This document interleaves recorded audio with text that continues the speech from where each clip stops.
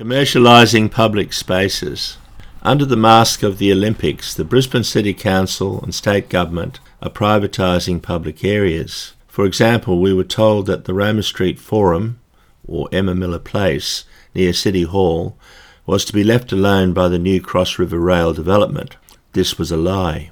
We're also told that Kurilpa Point at South Brisbane was to be a parkland area to accommodate an increase in population density in the South Brisbane and West End areas. This too was a lie. In both places, former parks and gardens are to be replaced by stadiums and 90-storey buildings, reaching 270 metres into the air, to be surrounded by commercial and residential spaces for rich people. Who else can afford to live in luxury apartments in the centre of the city?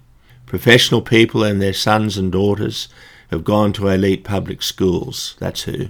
Councillor Jonathan Sriranganathan had this to say about the new development in the Kurilpa Point area. Today, Adrian Schrinner, Brisbane City Council Mayor, announced that he wanted to rezone some of the inner city's most flood-prone land along the South Brisbane riverfront to allow 90-storey residential development. It was previously identified as future parkland, so said Jonathan Sriranganathan. State Government representative for Kurilpa, Amy McMahon, is opposed to these 90-storey buildings. This community is jaded from the last decade of luxury apartments that have swept through our neighbourhood. These developments have often come with the promise of new infrastructure and better housing for affordability, but this has not happened. These have been blatant lies from property developers and government. Local and state authorities are going against the wishes of the people that live in those areas. Otherwise, why did the people vote and elect representatives that oppose these plans? This is an undemocratic money grab by rich developers. Meanwhile, down the road, the state government has closed historic East Brisbane School, which services a catchment around that area. You can see the parents walking their children to East Brisbane Primary School. These are parents from diverse backgrounds, and you can be sure that they're not wealthy. There is already a lot of mortgage stress in that area. All this is to be taken away and replaced by another giant stadium by demolishing the existing, perfectly adequate Gabba Stadium. This is what democracy looks like. Let it be said, if you are a rich developer, if you are a Quizlink councillor or a state member who wishes to be on the side of money, we are coming to get you. This is Ian Kerr, 4PR, Voice of the People. So let's go out with this spoken word song, Maiwar by Rivermouth. The speaker is Jonathan Sriranganathan. Before the beginning, there is Mundagara, the rainbow serpent, who creates Maiwar, the river. That story isn't ours to tell, but we pay our respects to those who were here before us and to those still fighting for sovereignty and justice. We acknowledge the weight of unfinished business that lies heavy on this city, and we are mindful that actions speak louder than words.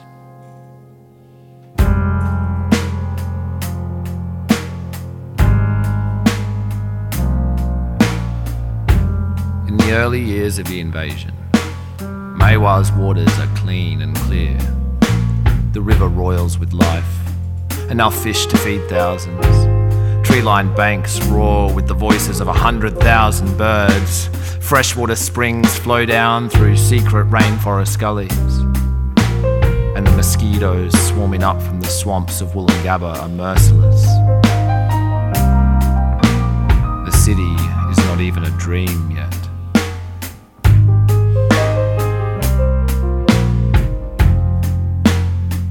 The locals know the river's moods intimately. Its cycles intertwine with theirs. It speaks to them in a language older even than their own. There is abundance, but the invaders have a violent appetite. Trees are felled, creeks are tamed, cattle tramples the delicate landscape, eroded topsoil clouds the water. Worse still are the massacres, the rapes, the arsenic and the noose, false justice from the end of a rifle barrel, slavery, torture. The word genocide hasn't been invented yet, but there's no other term that can describe such atrocities. The city is born out of this apocalypse. Future generations will dream fitfully of Armageddon, unaware that they already live in the shadow of recent catastrophe. The great lizards and snakes are hunted almost to extinction. Sacred sites are desecrated. Once quiet glades echo with gunshots and screams. Yet even in these early days, there are those who fight to protect the special places that will soon be eaten by the metropolis. There are those who question their people's savagery and treachery in their dealings with Meanjin's rightful custodians. Many of these small resistances go unrecorded, but already they're etching themselves into the cultural bedrock of the future city. Remnant artefacts of rebellion and uprising are washed into the river, only to be dug up again and embedded in the architecture of the growing town. Down by the river's edge, where time flows slower, like tree sap, deciding whether to sink your toes into the mangrove mud, weighing the risk of waterborne bacterial infection against the glorious liberation of connecting barefoot with something more powerful than yourself. That's when all kinds of plots and epiphanies wash up in the shallows, surfing the waves of city cats. And perhaps the greatest of these is that some stories are too big to tell, too honeycombed and layered to fully comprehend. They defy timelines and rigid chronologies. We can only scratch the surface, hoping perhaps to reveal some new aspect of the greater, deeper epic that connects us all, but mindful that the larger portion of the story will always remain untold, and that in fact the story is right in us. See, we wanted to craft a linear tale, with a start and an end and a narrative arc, but these musings on culture and counterculture, hegemony and counter-hegemony are bound up inextricably in the history of our city, and time is less of a straight line and more like overlapping cycles and spiderwebs, so we let each note and chord serve as reference links, footnotes to 1,000 unspoken anecdotes, slotting our little pieces into the ever-mutating mosaic that is Brisbane, humbled by the knowledge that the river will still be flowing long after we're gone.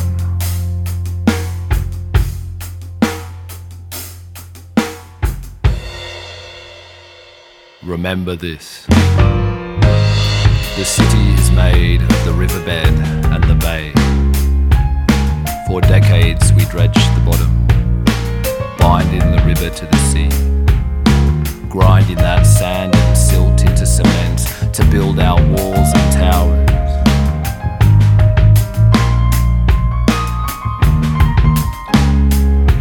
There is coral in the skyscrapers. Those big glass windows are made with beach sand. Office blocks and parking lots, retaining walls and shopping malls, all that concrete came from the river and the bay. Tiny crustaceans,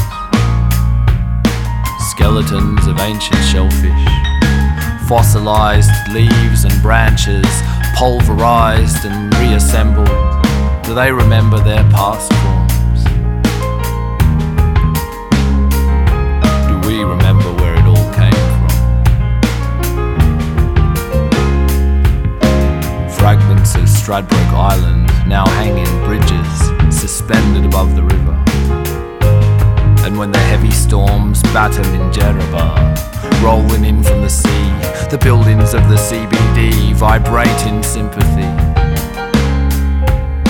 The old windmill,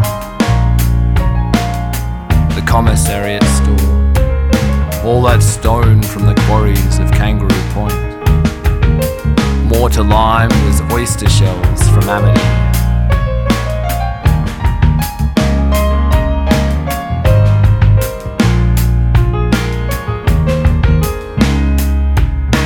Concrete dreams of the river.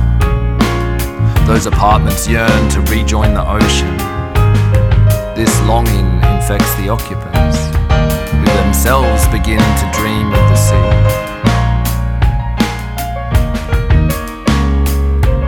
one day, years from now, perhaps the concrete will get its wish, dust to dust.